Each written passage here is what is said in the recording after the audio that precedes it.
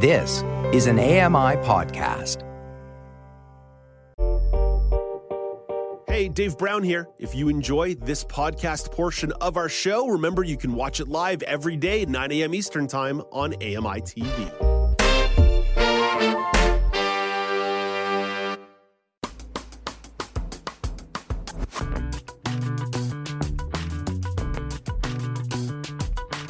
Welcome back. It's Now with Dave Brown on AMI TV. Let's end the show with a little bit of cardio. I did make it to the gym this morning, but I did not do any cardio, just clanging and banging with the weights. Learn to Run programs can be a great way for you to expand your fitness regime with some of that cardio. Ryan Van Praet has some details. Ryan is an inclusive sport advocate. Hey, good morning, Ryan. Nice to chat with you again. Morning, clanging and banging Dave. Clanging and banging Dave Brown, pushing some weights around. Hey, Ryan, it probably is said in the name here, but what's involved in a Learn to Run program? Yeah, well, it's somewhat self-explanatory, but I think the big thing is, people think, well, how do I learn to run? There are some sort of staple things to learn. And so a Learn to Run program really is about giving you that, hopefully not crash course in all the things you need to know. So, training and apparel and pacing and creating, a routine. So there's a lot of little things that go into any sport. And so I think it's just designed to make the journey a little less intimidating right from the start. Ryan, it's not uncommon as I'm making my way around this neck of the woods close to a couple trails to see people running in groups. Why does running lend itself well as a group activity? Well, I think there's such a spectrum of it. And I think a Learn to Run is so really cool because we all have to start somewhere. I think people might look at marathoners or look at high performance athletes and go, oh, you're lucky. But they all started somewhere. Maybe it's in grade school, maybe it's later in life. And so you're always going to find somebody at your own pace, at your own level. It's such a widely inclusive activity, I think. Ryan, you are a top level, I'm going to call you elite. I know you don't like it when I do that, but you're an elite level runner. But for an average Joe like me, who's not run in a couple of years due to bad ankles and bad knees, how long does it take folks to maybe make some progress or realize that perhaps running is the kind of cardio for them? Well, that's the beautiful thing about Learn to Runs is you almost immediately make progress. It's if you can't walk, then you run kind of thing. And so you're slowly replacing the walking with running. And so you'll see really immediate gains. You might walk 10 minutes and then run 2. And then the next week you're walking 9 minutes and running 3. And so that's pretty immediate feedback, which you don't usually get when you get to sort of higher levels of performance. So I think it's such a confidence booster. And then combine that with finding people who are at that same pace and at that same starting level. It just is it's just a pretty feel-good activity, especially as you get older in life when you think you can't, old dogs can't learn new tricks, but I think they can.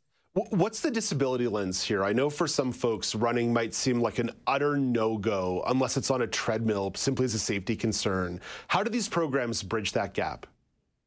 Yeah, and I think, not to harp on this again, but I think you're really going back to finding people that are at that same spot as you. So if you're a brand new runner and you just are completely scared and unsure, you might have that extra layer of having a disability, which might provide some obstacles, but the person beside you, they're just equally as scared and unsure. And so you find that camaraderie in sort of your lack of fitness and your lack of understanding. And so you're actually going to be, I think, more willing or more able to find somebody who's able to help you out, act as that sighted guy, because they're not really working on their own agenda, of I need to hit this particular pace or time. They're just wanting to learn and essentially, not embarrass themselves and they want to feel good about themselves. So you're more likely to find somebody, I think, that is willing to start that journey with you. And so it really becomes a good opportunity to start on the ground floor and really practice your self-advocacy skills with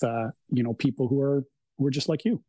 Ryan, you mentioned apparel and gear in your first answer. I want to give you a minute or two here to kind of clear out a smidge and give you a chance to geek out, because I bet even for yourself at this point, who's an expert runner, you just like hearing about any kind of running sock or any kind of new lightweight shoe or any kind of Gore-Tex jacket. Well, you were talking about the trail. So one of my personal goals this year to continue to challenge myself is to do a trail ultra marathon. And there might be a lot of walking in that, but that's kind of the cool thing with ultra running is there's also lots of walking in it too. So yeah, there's tons of gear. You can have your road shoes, your trail shoes, which is just more grippy. I bought a hydration vest. So it looks kind of like one of those old Western leather cowboy vests, but it's made of mesh and it holds lots of water and lots of goodies and stuff. So it's always fun to find the new gadgets. And I think, finding the trails nearby, as you mentioned, just go out and walk, just go out and explore. Maybe you'll get inspired and want to break into a jog and run with your arms in the air like Phoebe from Friends. Go for it, whatever makes you happy. And then when you get tired, walk, right? It's just about being out there in an included environment. And then, if you can geek out and find some fun gear, that's always a bonus too.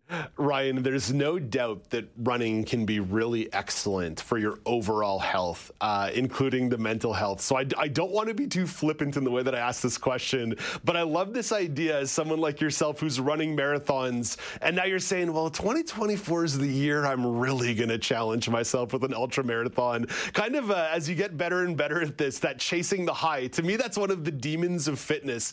Even as a weightlifter, okay, do I have to buy some new weights for my building's gym because I'm already maxing out the bench press bar?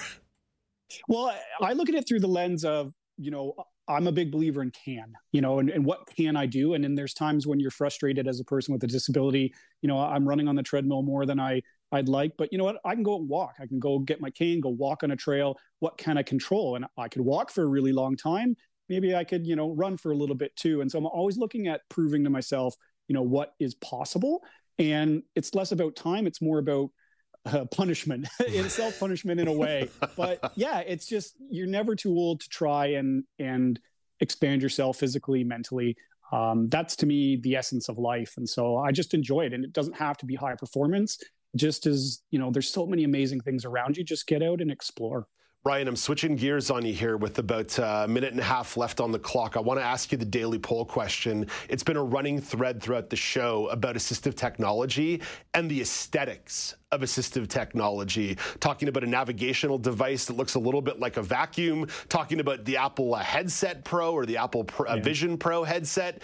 Ryan, how much does the aesthetics of assistive tech influence whether or not you'll use it? A lot, a little, or not at all? At Accessible Media on X, at Accessible Media Inc. on Facebook.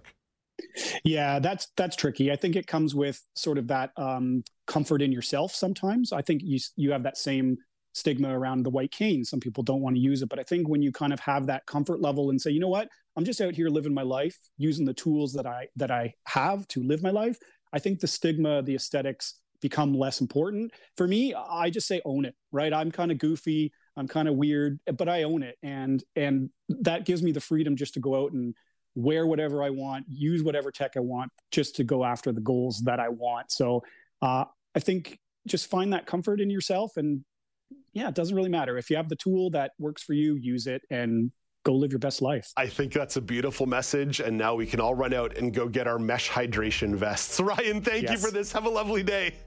Yeah, you too. Thanks. That's inclusive sport advocate Ryan Van Praet talking all about running and a little bit of fashion. That's all the time there is for the show today. Until tomorrow morning at 9 a.m. Eastern Time. I'm Dave Brown, reminding you to play safe, play fair, but don't forget to have some fun.